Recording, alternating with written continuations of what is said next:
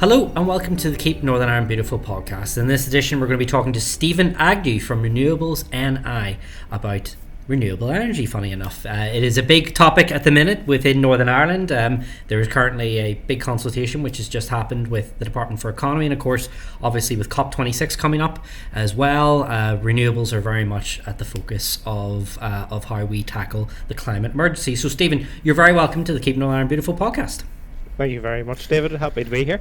Good. Okay, so just start off with the parameters, right? So renewable energy, why is it something we need to be focusing on? Why is it something that really in Northern Ireland we should be embracing? Well, hopefully we're at the stage now, I think certainly most people are, where we accept climate change is something that's happening. It is caused by human activity, and it's something we absolutely have to do something about. And I think in the last couple of years in particular, I think there's been a greater urgency since the Paris Agreement and the last IPCC report. You know, we've had Greta Thunberg, we've had David Attenborough, I think what we've had people finally, and some we've lacked in the movement, people who've told the story well. You know, there was obviously something captivating about Greta Thunberg's school strikes that captured the imagination, and obviously David Attenborough's been a great storyteller for years, and sort of finally, in a way, he's been really kind of talking about climate change. And it's hard to say why, but something's finally clicked that we went, wow, this is happening. We've seen the heat wave recently in North America. We've seen the fires in Australia. You know, it not only are people saying the planet's burning, but we're watching it burn. So, you know, all these things have combined, and people are really going, we need to do something. And the latest evidence is we really need to move over these next 10 years. One of the big success stories in decarbonisation, so if we look at heat and transport, we're really only at the beginning of the journey of decarbonising those sectors. But the power sector, the electricity sector, we've got the technology, it's proven, it's shown to work. And in Northern Ireland, in 2020, we were at nearly 50% renewable electricity. We did Renewable NI did a report with a company called Baringa that showed in the past 20 years we've reduced power sector emissions by about 9 megatons, which is, I suppose, to put it in some perspective, it's like the equivalent if we just switched off all electricity for 2 years. That's what we would have saved. Wow. So we saved 2 years worth of carbon over the past 20 years. The bad news is we need to do more, and we need to do it faster, and that's really the message for the next kind of 10 years. Yeah. I mean, one of the things that really, in doing some prep for the podcast, one of the things that really jumped out at me was that 50% figure. I'm amazed. I would have thought we would have been a bit lower in terms of how we're doing. So where predominantly are those renewables coming from? What is it that Northern Ireland is? Because we often hear in the sector, well, Northern Ireland is one of the best places in the world for some of these things. So what are those sectors? So, I mean, 85% of our renewable generation is onshore wind. So it's largely large-scale wind farms, although Northern Ireland has been more successful than other regions in developing smaller scale. So as well as, I suppose I always say, larger scale is the way of getting the most electricity at the cheapest cost for consumers. But there's also a kind of twin, I suppose, policy goal of democratizing energy. So we used to have 3 power stations, we now have over 23,000 generators in Northern Ireland. So power is now becoming something. You have farmers, you have people at home, you know, with solar panels. We're all to some extent becoming power generators. So, you know, it's largely been on onshore wind. We do have a significant solar capacity, and then some kind of biomass, hydro and things like that make up a much smaller proportion. And in terms of location, it's largely been across the north coast and the west, because that's where the highest wind speeds are. And you know, the upside for that is historically it's always been, former politicians from the west always crying out, we never get any investment. Well, the renewables have delivered that investment to the north and the west, and really they will be the ones who maximise the benefits. They're also the host communities, so you know, and we know there is opposition to wind, of course, and there's no point me denying that.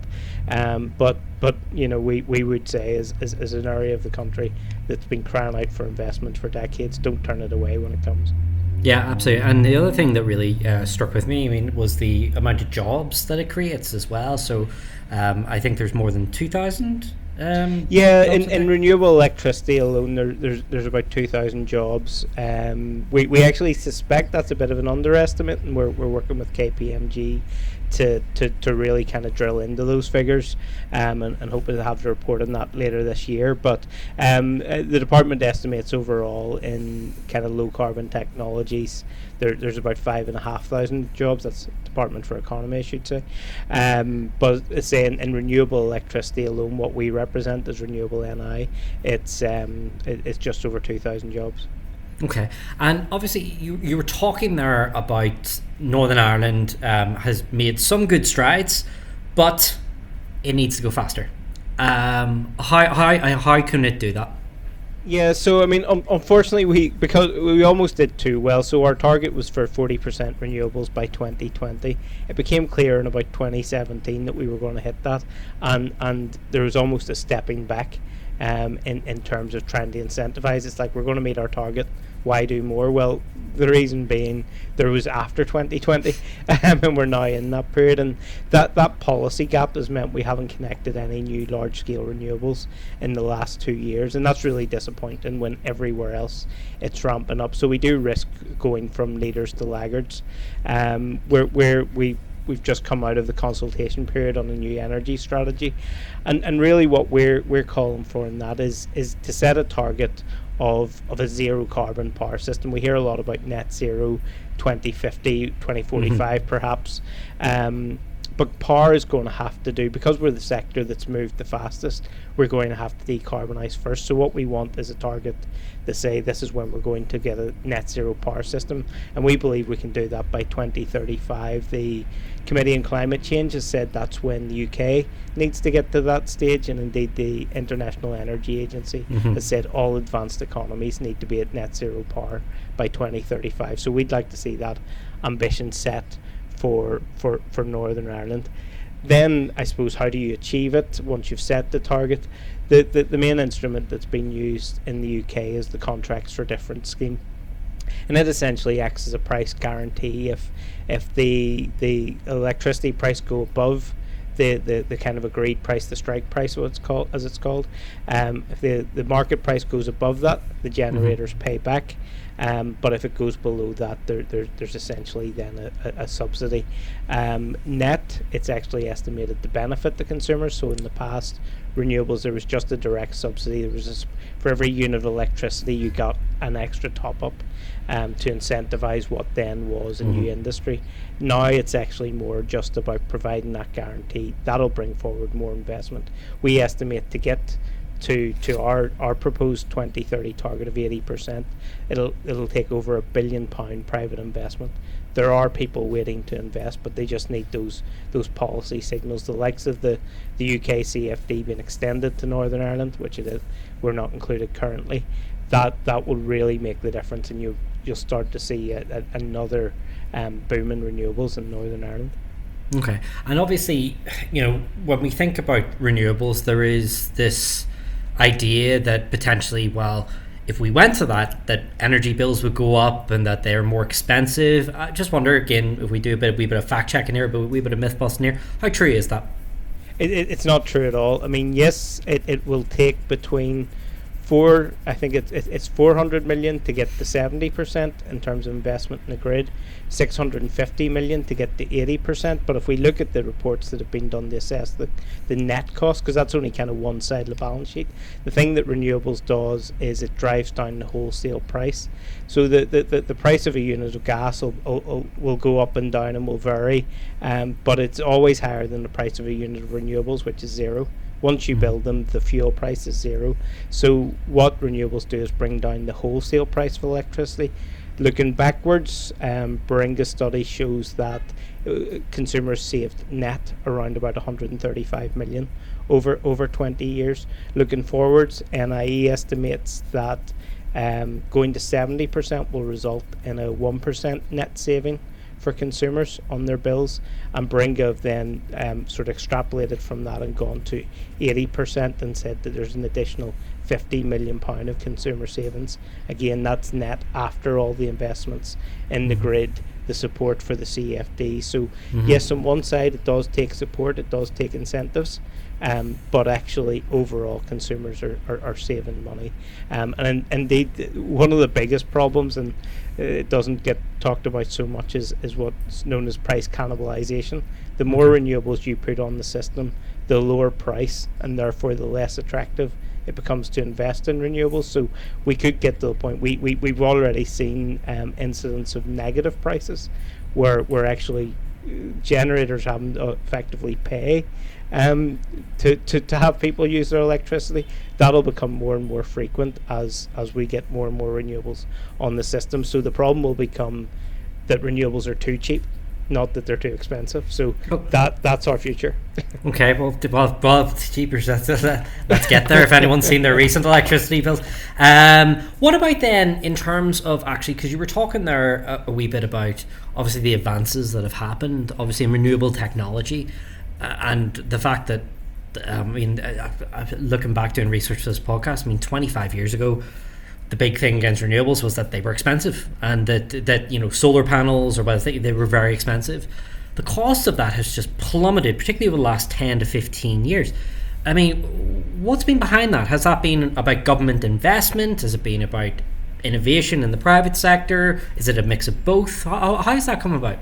A big part of it is investor certainty. If you know something works, all of a sudden you can get and you can get the finance a lot cheaper than you can if you're investing in something that's risky. So it's went from being something that was seen as being very risky when people were first looking to invest to something that's almost a guaranteed return. The other thing is like any kind of new technology, you start to mass produce. No doubt China, for example, getting in the manufacturing side has brought down costs. So you get that scale effect as you scale up. The kind of unit cost comes down. So and then just advances in technology. Increasingly the technology is becoming more efficient. We're building bigger, build back better. We're building back bigger turbines catch more wind, produce more electricity, and again the unit cost becomes cheaper. So a number of factors have kind of come together to really bring down those costs, as you mentioned. Okay. And I just want to know then, is it the case, going forward, because obviously towards the latter half of this year we'll be focusing on climate change again with COP26. We'll be focusing on kind of global actions around this. Do you think that these type of technology, how focused are governments, and particularly our own government, the executive, and the British government as well, how focused are they on renewables as a way to actually achieve kind of the targets, the international targets that they're signed up to, obviously in Paris, but obviously they'll probably sign up to more renewed targets, obviously after COP26 in Glasgow? So as governments become more committed to climate mitigation, they become more committed to renewables because, again, it is the proven technology. If we look at transport, yes, we're moving to electric cars and possibly hydrogen vehicles as well, particularly for heavy goods end. But both of those require renewable electricity. If you're going to do it in a carbon neutral, carbon zero way, you need green electricity. Heat, we're still really, I think, working out what we're going to do with heat, but it's almost certainly going to involve greater electrification. So we have to get the electricity system, as I say, that target of net zero power, because increasingly the demand actually for electricity is going to go up as we electrify heat, as we electrify transport. So this really is the proven solution. It's proven technology wise, but also proven in terms of cost. So it's the solution that's there, and that's why we're seeing ever greater targets for renewables. We're Northern Ireland, we really are a bit behind in terms of policy, but we're hoping to see with the energy strategy, certainly all the signals from the department are we're going to see at least a 70% 2030 target. We're calling for 80%, and what we're saying is actually something the department hadn't seemingly considered before now, that net zero power target. We need to get that in, because we can't have like we did with 2020, where almost we have a cliff edge. If we get to 2020, we can just stop. We have to get to 2030 and keep going until we get the net zero power. Mm-hmm. And do you think, have you picked up much of an appetite for that, not just amongst politicians, but within, obviously, because there are sectors here that are outside of government? Are you seeing the momentum? I know you were saying that it's kind of ebbed back a wee bit, but are you seeing is there a desire to pick up again and get the momentum going again? I think the department, when it consulted around a 70% target with possible revision up to 80%. Colleagues of mine in Wind Energy Ireland and were lobbying about 2 years ago for a 70% target in the Republic of Ireland and got it, but it's now becoming outdated. It's almost certainly going to be revised up, and I do think we really need to shift the conversation to net zero power rather than 2030 as a staging post, and we should, we're calling for an 80% target. We should have a target for then, but it has to be about the final goal of getting the net zero power. And I don't think that, I think we're leading that conversation in Renewable NI. I don't think it's been a mainstream conversation yet, but as I mentioned before, if the CC are calling for it, it's only a matter of time before it filters the policymakers, particularly in Northern Ireland, as we get a Climate Act, whichever bill gets to the finish line. Once we start to set a climate target, things like net zero power will automatically flow from it. So I think we're leading the agenda on this. We will be publishing a report in September by Baringa that shows the steps how we get the net zero power, because we know how to get the 80%. It really is just more of the same, but then how do you get to that complete, how do you let the gas sort of plant drop off, and we're going to produce a report to show how to do that, and that's obviously important. It's one thing calling for it, it's another thing showing how it's been done. Baringa's done that work. They've shown the types of steps that are needed to go from 80% to a fully decarbonised power system, and I think hopefully when the department see the evidence, see the how as well as the what, that they'll see that that's a sensible target and one we need to put in place. So obviously the really important bit for you then, and very much your message, is about we need to focus on the final destination rather than the kind of staging, because obviously one of the interesting things about you referenced the debate around the current climate change bill, and again very much the discrepancy seems to be between those who want kind of more staging posts, incremental approaches, and those who are like, no, okay, final destination is what we need to be focused on, it's the horizon we need to be do you think that that the mindsets are shifting toward that kind of final we're even seeing, even in the UK, when Michael Gove was the Environment Secretary, he was obviously making the pledge about all cars becoming electric by, I think, was it by 2035 the UK will no longer have diesel cars. Again, very much a final destination approach. Yeah, you need both. So Mary produced a report from University College Cork called, I think it was 0 by 50, and showing what a net zero Ireland looked like, and they'd lovely wee graphs, hard to show and demonstrate in a podcast, but they showed that you can get the net zero 2050 either with urgent action now or actually with back-ending it. And if you back-end it, you produce twice as much carbon emissions as if you front-end it. So how we get there is important. It is the end destination, but it's also it is important to have those staging posts as well. Really, look, I think I've thought this in the past, but I feel it now. We really need the act in this decade, and we're already, by the time we get an energy strategy, we'll already be 2 years into it, so we still all talk about 10 years, but actually we're halfway through 2021. We really do need to get moving fast, and it is what we do now until 2030 that will make the difference. If we wait till 2030, I become really pessimistic. Yeah, and obviously, because that's going to be my final question to you about, climate scientists do say that this is the key decade, and this is really the time if we're going to right the ship. How confident are you? At this, it's hard. I know in 2021, we're only 17 months into this decade, but how confident are you that in the next year to 18 months we can start getting the right policy decisions made to get us to where we need to be? In one sense, it's already too late. We're seeing the impacts of climate change now. These warnings have been coming for 40 years, and we're only really starting to take them seriously now. So the things that are happening now are for all the mistakes we've made over the past 40 years and not listening to climate scientists. But it is one of those, we are where we are, and we have an opportunity to mitigate the worst impacts.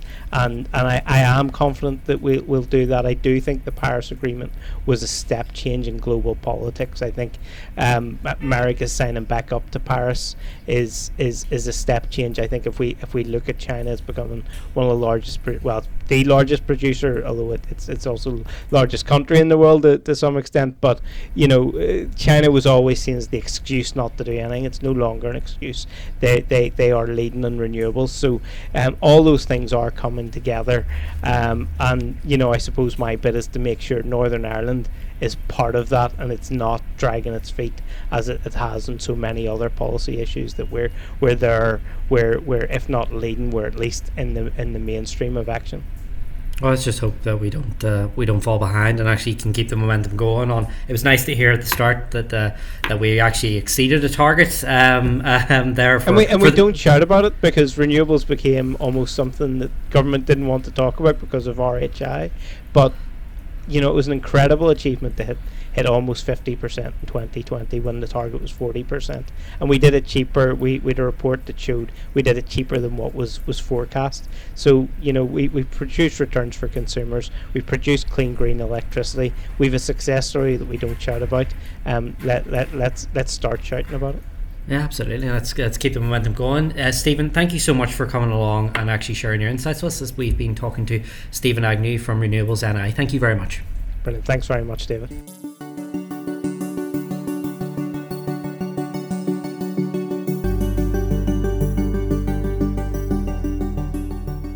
Thank you for listening to the Keep Northern Ireland Beautiful podcast. Please make sure you hit the subscribe button so you can be reminded of future episodes.